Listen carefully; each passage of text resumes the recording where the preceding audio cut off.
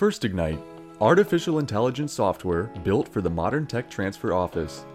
The First Ignite AI platform helps streamline tech transfer activities, including disclosures, non-confidential summaries, and identifying licensing partners while providing the professional contact information of over 180 million professionals, turbocharging your office's marketing activities. Get started for free at firstignite.com.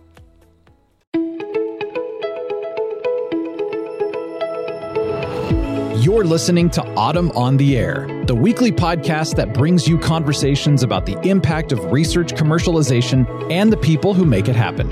Join us for interviews with patent and licensing professionals, innovators, entrepreneurs, and tech transfer leaders on the issues and trends that matter most. Keep listening for an inside track on the people, IP policies, and politics changing our world. Welcome to Autumn on the Air. In under a year, AI and machine learning has gone from a subject in the far corners of university research labs to the lead story of every news organization in the world. AI and machine learning has the ability to be a transformative tool for technology transfer offices, with the potential to automate back office tasks, generate content for marketing, sort through market research, and yes, potentially craft license agreements.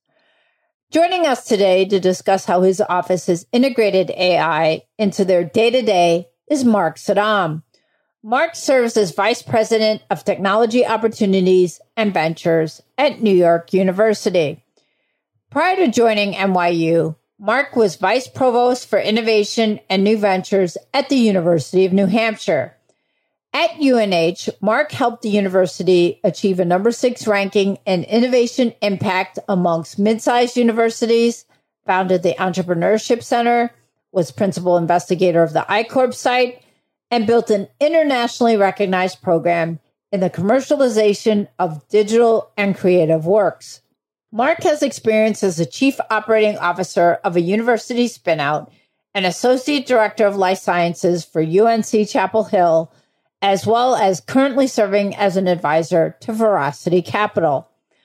Marc previously served on the Autumn Board of Directors from 2015 to 2016 as a Vice President for Professional Development, responsible for Autumn's education and training activities, and was the chair of Autumn in 2020. Welcome, Marc. It's great to have you back on the podcast. Good to be back. Yeah, well, we're going to be talking all things AI and machine learning today. And on that subject, I wanted to ask you, AI and machine learning, they've rapidly transitioned from the periphery of research labs to being the lead story in news organizations just about every day now. What makes AI and machine learning such a transformative tool for tech transfer offices?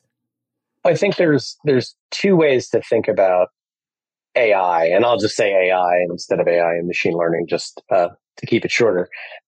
One is the technologies that we're getting in from other people and the applications of understanding the applications of AI in healthcare, in computer software, in gathering and collating information in some pretty massive ways. And all of our offices across the world are starting to see new ideas come in that use AI.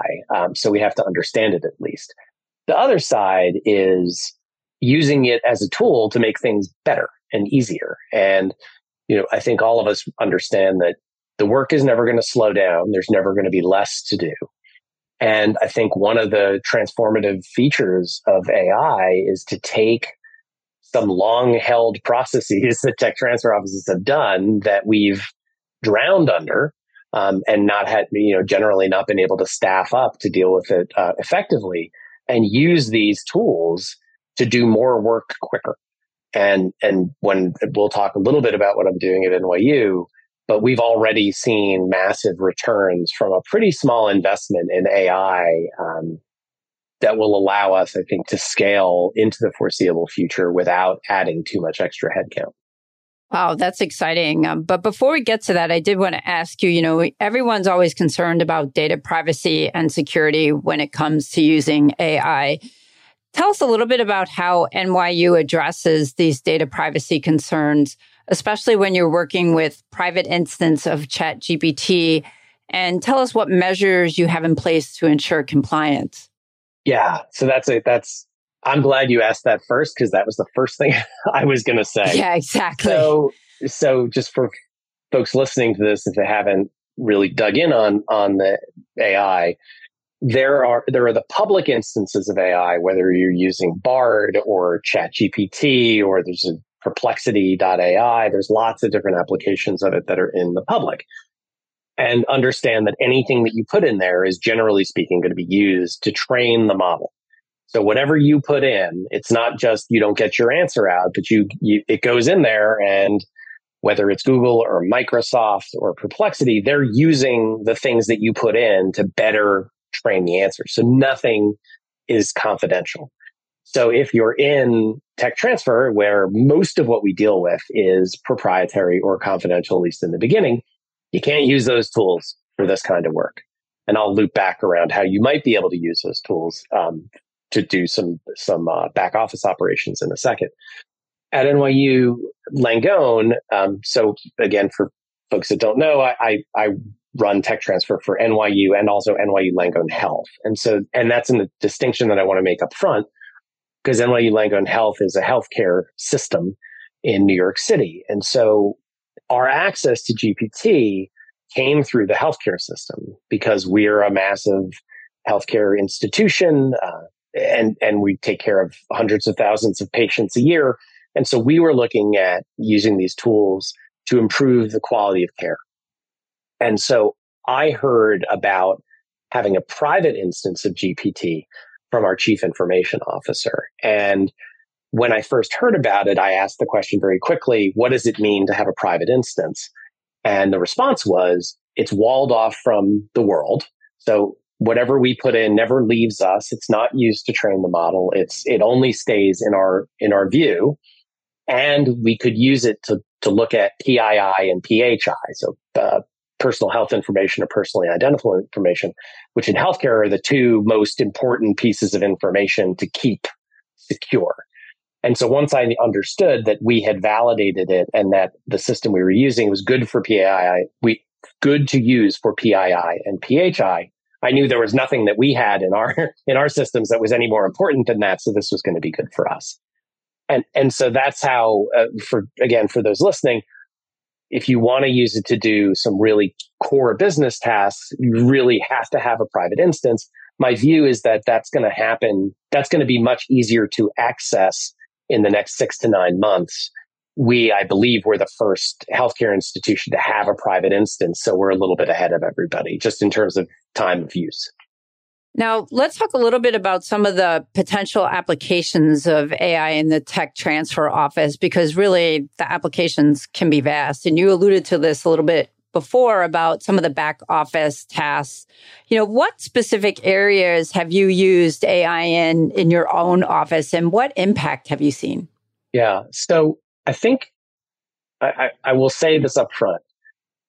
In a very short period of time, probably 18 months to 2 years, there won't be a single thing that we do that is not enabled by AI, period. That's incredible. So we've been working with these tools for about 6 months, which doesn't seem like a lot of time, but the progress that we've made is pretty dramatic. So I'll start and just give an example of a project that we're doing, and then I'll layer on all the different things we're doing. So we started with, we'd had a need to do some compliance, to basically do an internal audit of our license agreements. I had gotten to NYU about 2.5 years ago. We have thousands of active license agreements. And the first question I always ask is, well, are we sure we got everything? Did we get all of our reports? Did our licensees meet all our obligations? Did we get all the money we were owed? Do we know how, are our licensees in good standing, or do we have people that we really should be talking about who've breached agreements? So we hired someone to be a compliance manager. And the idea was, he's a recent grad of law school. And the idea was, we thought in one calendar year or a fiscal year that he could go through the previous 3 fiscal years. So it would take him 1 year to look at 3 years of license agreements. And that we thought that would be great. Maybe over 3 years, he would get to 10 years of license agreements. And that's probably what where all the juice was, and that would be reasonable. So we did it for about 6 weeks. And this was concurrent with our knowledge that we had this instance of GPT that we might be able to access. And being on the younger side and creative, his name's John Curie. John said, "Can I use GPT to try to do my job?" I said, "Absolutely. Go with it, figure it out." I just let him go and said, "Just go play and come back when you have something interesting." So about 3 weeks later, he came back and said, "I've rewritten these prompts and I'm able to now extract information out of a license agreement." Okay, that's pretty interesting. About 2 weeks later, he came back and said, "I've done the first fiscal year." So in 5 weeks and really only 2 weeks using the tool, he had completed a year's worth of work. And within 60 days, he had done through the 3 years. So effectively 2 months after starting to understand how to use this tool, he had done the job that we thought it would take him a year to do. Now it's been another 4 months. He's basically gone back 6 fiscal years, and within just a month or so, he'll have gone back 10 or now we're just saying go back as far as you can for every active agreement. That's incredible, the impact. Yeah, because the marginal cost to do the extra work is almost zero at this point. And so for that project, right out of the gate, we found $1.5 million of obligations that we were owed just in the first 3 fiscal years. And so again, for people listening to this, when you think, "Oh, I don't know how to do this, or I can't afford it, or how am I going to justify it?" I guarantee that you will make more money than it costs you, regardless of what that calculation is for your institution. If you need 20, you're going to get, 100 because our license agreements are complex and there are missed obligations and missed opportunities. So, in 2 months worth of effort, we found $1.5 million. We've since found another $500,000 pretty easy, and we're going back. And I don't ask for a daily count, but my expectation is if we go back through all of our license agreements, that we'll find somewhere between $3 and $5 million of obligations that we're owed. Now you got to collect it, and that's a different story. But in terms of compliance, we had no idea what was owed and not owed, and within short order, we were able to do that. So that's the more detailed story that I wanted to tell. But once we started to understand how powerful this tool was, we then basically took the whole office and said, "Find every use case you can imagine." And so now we have a compliance audit. We're doing a financial audit with them. We're looking at ways to have GPT draft our first agreements. So literally just putting in terms in a table and having it draft the agreements itself. We've started to look at it doing a compare and contrast between 2 agreements. So rather than you get a license agreement and you sit down and you think about, all right, I got to read this thing from front to back, you can actually upload your original draft and the return draft and say, "Tell me what the difference is between these 2 things," which is a huge time saver. Yeah, Lisa, I know this is part of what you do, right? Yeah, exactly. How many times have you hovered over an email saying, "I don't want to read this because I don't know how much work this is." And, in order to take 30 seconds and ask AI, "Tell me what's in this that is different."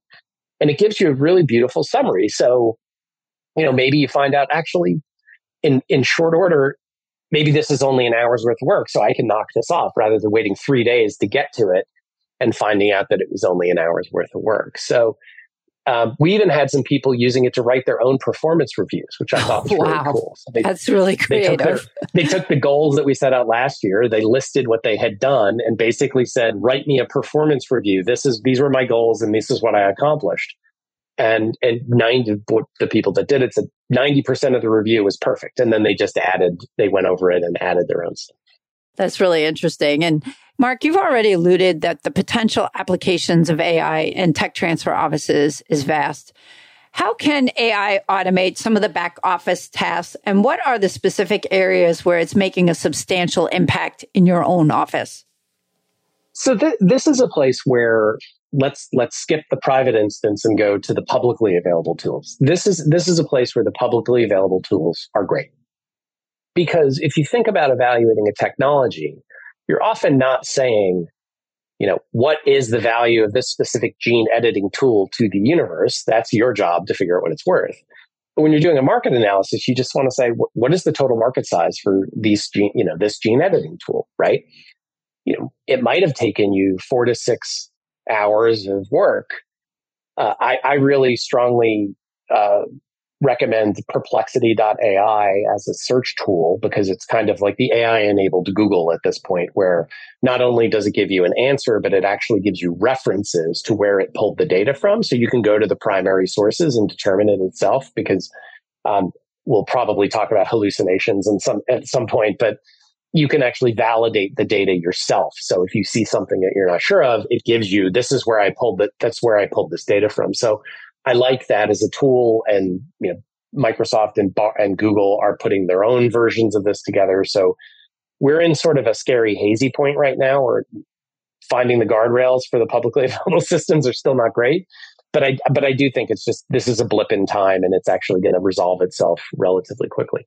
So you can go to these publicly available tools and say, what is the total growth of the market for diabetic retinopathy in the United States in 2020 or 2024, and you'll get an answer. And that answer can, so going from 3 to 5 years to having to buy market data reports to just literally picking up your phone and verbally asking it, tell me what this is, to get these tools, it's just speeding everything up dramatically. And you mentioned accuracy, and that's my next question for you, because data quality and accuracy are extremely important in tech transfer, as you well know, Marc. So how has AI and machine learning improved the quality of data and information management within your office? And what strategies have you employed to ensure this data accuracy? Yeah, it's a great question. So the answer to all things AI is, this does not remove a human. And you can't just assume that the outputs are perfect. Now, I'll use that private versus public instance in a second, but these are tools to make people's lives easier and better. They are not tools to replace you. In fact, one of the things that I talked to the office about when I said, let's go ahead and everybody use these tools, was no one's going to lose their job through using these tools. You're just actually going to take the things that you don't like, and we're going to automate them. And that's going to give you more time to think.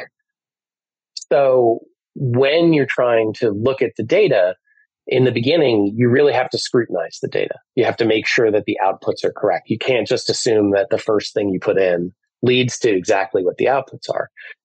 So even in the private instances that we use, when we create a prompt, and we can talk about how to generate a prompt if you want to, when we create a prompt, which is basically directing the tool to give you an output, and you do have to iterate, it might take you 2 or 3 hours to find the right verbiage on the prompt to get the output that you want. We then create QC tools for that prompt. So in our license compliance extraction tool, we have a set of 10 license agreements that we use. That's our QC tool. So every time the system changes or they update the software, we rerun the prompt on those 10 agreements, and we look at the outputs. And if the outputs are identical to the old outputs, then we say, okay, whatever they did didn't really adjust the prompts. What happens a lot is you'll actually see it wobble a little bit, and you'll see the outputs show up a little bit differently.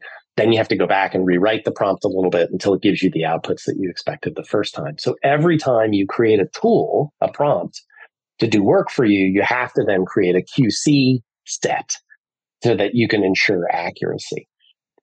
One thing that's really interesting about this concept called hallucinations, which if you understand how AI really works, it's basically a giant decision tree.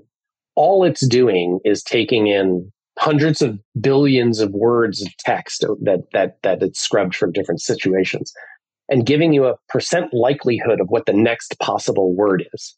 So, there might be 10 possible next words in a particular sentence, and all it's doing is saying, what's the next word? What's the next word? What's the next word? But it's doing a billion calculations a second, right? So when a tool hallucinates, what really happens is somewhere as it's doing, if you have a 10-word sentence, it's a billion calculations, a billion calculations, a billion calculations as it fills in the 10 words in the sentence. If it picks the 10th most likely choice on word 3, you might fork off, and then the next choices all sort of go offline. And that's what a hallucination really is. It's just making a guess. That guess was wrong. And then you keep basically, you keep getting worse and worse because the first word was wrong. So then every subsequent word was wrong. So that is only relevant for the publicly available stuff. In a private instance, done properly, hallucinations don't actually really happen that much, if at all. And the reason why is because the algorithm that predicts, the AI algorithm that predicts the outputs or that generates the outputs, if you fix the inputs and say, only look at these inputs, and you fix the outputs, and that's what your prompt does. It says, read these inputs and create an output that gives me this exact information. You're restricting the inputs and you're restricting the outputs. And I don't want to say it doesn't hallucinate because then people would feel like, oh, I can trust this. I don't have to think about it. But in our experience, 99% of the time, the output is exactly as you would expect. It's the way I've described it to people is imagine if you took the PageRank algorithm for Google and you said, I want to buy a size 11 tan men's Chelsea boot, size 3E. You can tell that's what I wear. And you go to the internet and you say, find me this boot, right? Google will give you a response and you're going to get 200 links. You're going to have some sponsored links. And not every one of them is going to be what you want. Some of them will be 4 links from the same site, right? But it's also looking at billions and billions of web pages to try to deliver back what you want. If you could take that same PageRank algorithm and limit what it searched to only online shoe retailers, the result you would get would probably be perfect right out of the gate. The first link would be the right link every time. And that's the analogy for AI is if you restrict those inputs and restrict those outputs, there's really only so many permutations that it's going to give you. And it's much more trustworthy. So you talked a lot about prompts and QC. So take us back a little bit. When you were starting to institute AI into your office, how did you go about training your staff to effectively use these technologies in their roles? And how do you think other tech transfer offices can do the same? So I think first is being able to accept a little bit of risk and to accept the fact that there's going to be an investment in human resources. Like you're going to have to people are going to have to find the time to use the tools and figure out how it works. So I'm very much willing, if somebody wants to try to do something different, I just go do it, come back and tell me what it is. So when John Keary wanted to use these tools, I didn't know it was going to come out, but he was enthusiastic about it. And I just said, you still have your job to do, but, go play and see what happens. And he came back with such interesting results so quickly. I just kept encouraging him to keep going. On one hand, saying, make sure you don't lose what you're doing on a day-to-day basis, but, continue to push these tools. And so in John, we had kind of the evangelist in the office. And I think that's what everybody needs is the person who really is excited about it, who can learn it, who can be the flagpole, the tent pole around which the rest of the staff can go for help. We were very fortunate in that our IT department also was really aggressively looking at these tools. So we had some technical support from our IT department to help guide us on those first steps. But, we probably invested a couple of months of time with different people learning how to use the tools, learning how to write the prompts. It's kind of like learning a foreign language. You got to learn the beats of what gets the results out. But I think, what I said to everybody was go play and find something productive. And actually the advice I gave everybody was, what's the part of your job you hate the most? And automate that. Yeah, exactly. Yeah. Because if you can remove, we all have repetitive tasks and none of us really enjoy repetitive tasks. So if you could take a task that's repetitive and takes 8 to 10 hours of your week, spend 2 weeks figuring out how to automate it to change that 8 to 10 hours a week into 8 to 10 minutes a day, you've already answered your own question. And so that was kind of what we did. And it did really kind of snowball because then people, different people, John would help somebody write a prompt for a different task that would bear fruit. Then people would get excited. We did our own prompt. We called it a promptathon, which are promptathon. That's hilarious. With our IT department, which is again wonderful. The guy's name is actually he presented with us at the Autumn East Regional meeting. Yin Apin Yanapongs, who's part of the IT department. He's excited about it too. So we just got everybody in a room for a couple of hours and had them play around with the tools so that everybody could kind of teach everybody else what to do. And now it really is. It's probably been 3 months. It's just part of what we do. If we have a task, somebody's always working on a prompt to make their life easier. Somebody just told me the other day that they think they've created a prompt that can generate the UBMTA and just be done. So don't even have to do anything. You just take an email, it scrapes the email, pulls the information, the UBMTA, sends it right back out again. That's amazing. I mean, it's incredible how quickly your office has taken to it. And, we hear every day in the news how AI is rapidly evolving. And so what are you doing in your office to keep everybody up to date to make sure that, the AI strategies that you're employing not only are effective, but also remain compliant over time? Yeah, that's where we rely pretty heavily on our IT department. And again, this is the advantage of being in a healthcare system is if it's good enough for the treatment of patients, we are very much a more relaxed environment. So our IT department is really responsible for making sure that everything is going on. But for us, we're kind of behind the wall. So we're doing it for our own purposes. What I've told everybody is, please use these tools, but in the end, you're still as a person accountable for the output. So if you rely on an AI tool and it's wrong, you can't blame the tool because your job is to look over it and make sure it's okay. So in terms of compliance, as long as we're using a private instance and we're not really, we're not accidentally releasing anything in the public domain or using our proprietary information and giving it away, which we shouldn't do anyway. I'm not really that worried about compliance because there's a system above us that sort of keeps everything in check. And even still, we're really just using business processes for the most part. So we're not asking it to draft a patent application, for example, but that's coming. Someone will eventually do that. And, that's actually pretty great. That democratizes some of the outputs. We're starting to look at different ways. There's new tools coming out where we actually believe that we can use some new tools that are going to be released by OpenAI to actually do finance with them. Because right now, AI is not really great with numbers, but they're creating a tool that's really great with numbers. So we could do an audit, a financial audit and a balance sheet and have it run directly using a tool. So it again, my goal at NYU is to double the outputs of the office in 5 years. And from the time I started a couple of years ago, people kind of looked at me funny, but I actually think we probably can come close to doing that without adding too much additional headcount. It sounds like you're well on your way, that's for sure. And, that's interesting that you should mention headcount because AI is often, associated with the potential for job displacement. We hear about it in the news all the time. And you mentioned a little bit earlier, you told your team, no one's going to lose their job. And I think you said, this is giving you more time to think. What are your thoughts when it comes to the concern that's frequently raised about job displacement and AI? I think it's overblown. And I do tell the team a lot that these are my view of these tools is it gives everybody an executive assistant, which I'm sure all of us wish we had one, right? So, but you have a tool that can take some of the heavy lifting out of your job. So a phrase I use a lot in the office is our goal is to have computers do what computers do and humans do what humans do. And so summarization, organization, linear tasks that computers are just better at it, right? I mean, nobody gets a T table out anymore to do accounting. You open Excel. You think of, if you roll back through the years of all these things that were supposed to displace people from Excel to the personal computer to a typewriter.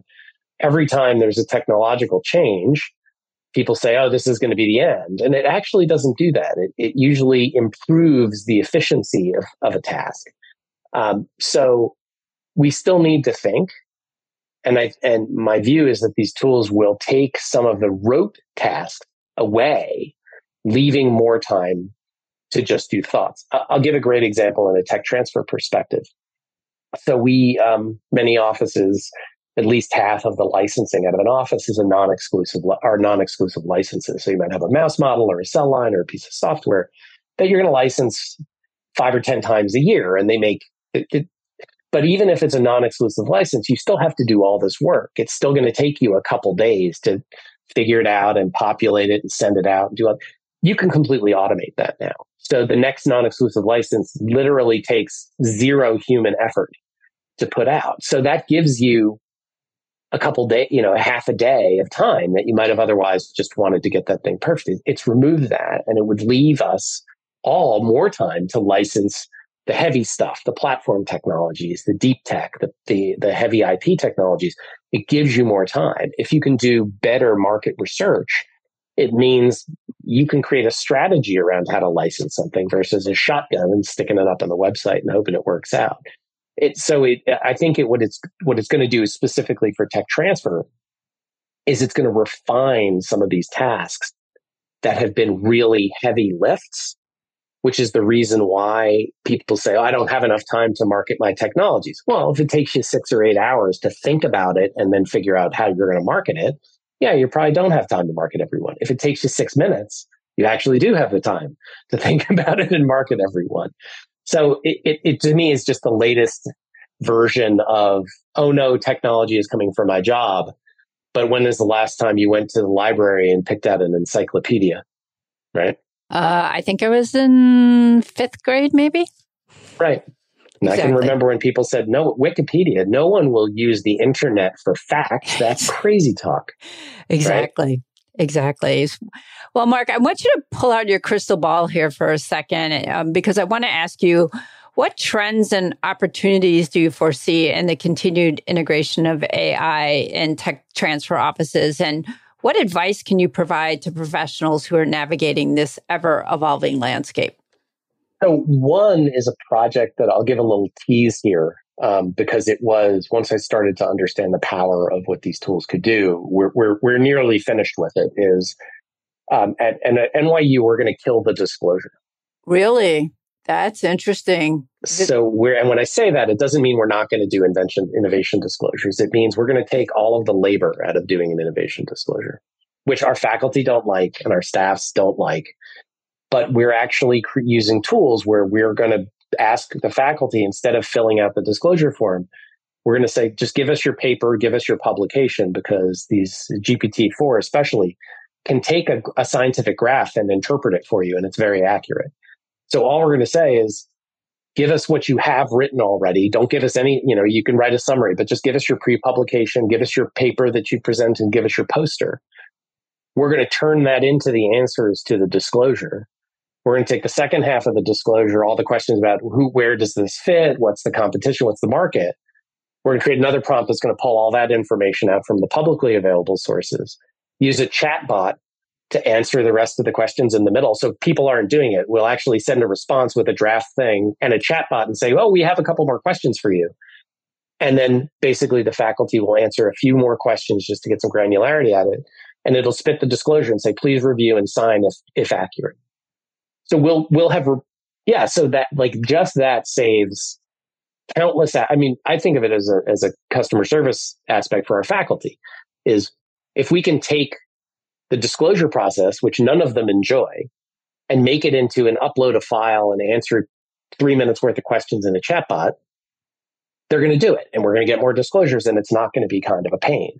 If we can take the second half of that, which might have taken 2 or 3 days for somebody to dig through all the questions and think of the work, and pulling it out front and provide the faculty researcher with a 90% complete disclosure form, that first discussion you have with them becomes a conversation and not just checking boxes to make sure you understand everything.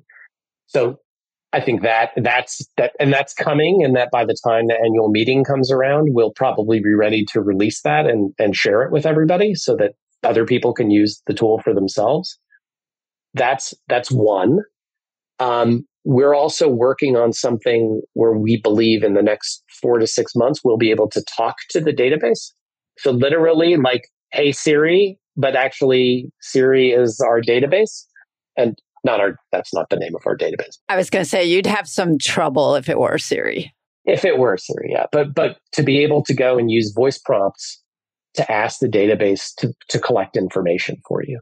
So now you don't even necessarily have to log into your database. You can say, hey, tell me when, agreement X between parties Y and Z, what was the royalty rate? I forget. And it'll be able to spit out a royalty rate. So I think that, again, how widely disseminated is that going to be? Probably a couple of years, but we're playing around with it a little bit now. It'll take some time. But if you look in the future, I think what it's going to do is it's going to increase the sophistication of what we all do, and probably actually bridge some of the gap between industry and university, because there is a lot. I think the challenges that our partners, our industry colleagues have with universities is there's information asymmetry. Like they know a lot more about a particular aspect than we do, because it's really hard to collect the right information. But with these tools, you can actually maybe get 90% of the information from publicly available sources, leading to better offers, better license, less licensed terms that are much more close. And then again, make that conversation more about peers, rather. And we have the same information. We're looking at this the same way. And we're really just in a discussion about how do we share value. So I see that coming. Yeah, you're closing an information gap that you traditionally had now. Right. And then I just see, and we've said as a healthcare system that we don't think there's going to be a single piece of text that doesn't run through AI in the next couple of years. And I just think you have to look at it like that's the way it's going, is it's going to become a ubiquitous tool, not like the internet, more like your cell phone, where it's just a part of your life that you don't even really think about anymore. And think about how many times you pick up your phone a day to ask it to do tasks that 10 years ago were incomprehensible. I think that's where we're headed. There's a lot, I'm obviously very bullish on AI. There's a lot of things that we have to be careful of in terms of making sure we don't hand over the responsibility to a computer. But honestly, the potential is so great, particularly in healthcare, and the ability to combine images and molecular diagnostics and patient records and treatment paths, where you're just going to be able to process so much information so quickly that we're soon going to be able to do things that humans just simply can't do. And that's going to improve patient lives. And so that's the part, big picture outside of the tech transfer office, that it's just so exciting. Yeah, it's very exciting, and it's going to happen really quickly, it seems like, based on just what your office has been able to achieve in the last few months. And so we're really excited to hear more once we get to the annual meeting in February. Yeah, so just to let everybody know, the plan is that NYU is going to take all these tools, as we will probably have 8 to 10 tools, and we're going to collaborate with Autumn to provide those tools to the tech transfer community for free. So we're going to figure out a way to how do we distribute them and how do we license them? They're going to be for academic tech transfer offices, medical centers, and nonprofits. It'll probably require you to come to NYU's website and license them through our online licensing platform. But our goal was to be at the front of this, to be on the vanguard of applying these tools in ways that are useful. And as somebody who up until 2 years ago worked in a very small office at the University of New Hampshire, I think I have that small office mindset with the ability to execute with a office with more resources. So as we're creating this, we're going to probably, the intent is that we're going to have 8 to 10 prompts with, this is a description of the prompt. Here's actually the code. Here's the prompt itself and how you run it. Here's how you look at the outputs. It's going to be and do it yourself. And we're not responsible for what happens to it after we release it. But basically put it in a format that any office could be able to take those in and just get to work and know that we did the heavy lifting behind it, that it's a good head start. Maybe it's 85% of the way of where it needs to be for your particular university. But, we'll share the labor, because honestly, it will make all tech transfer offices so much better that we just want to have everybody have these tools because we found them so amazing. Yeah, and that's huge, right? Like you said, the smaller offices, people are 1, 2, 3 tech transfer professionals who are just overloaded with things to do. That's going to be huge for those offices. Yes, and that's what I think about is, can an office that has 2 people that feels like it can't really do the job well with some of these tools, could it actually do a great job? Because it's knocking out all the busy work that is required and necessary, but just takes up time that you don't have to really try to take advantage of the technology, which is our job, is to get ideas into the market. Our job is not to do paperwork. It requires a lot of paperwork to get ideas into the market, but we'd rather spend it on the transaction than on the paperwork. Well, Marc, we really look forward to hearing more about these tools in the future. And thank you so much for your time today. This has been really valuable to get your insights in terms of what your office is doing to harness the power of AI. Yeah, thank you. Be sure to join us next week for part 2 of our AI series to learn more about how your office can utilize this tool to stay ahead of the curve. Thanks for listening to Autumn on the Air with Lisa Mueller. Get social with us and share your thoughts. You can tweet us at AUTM or visit us online at AUTM.net. We'll be back next week on the air. Be sure to join us.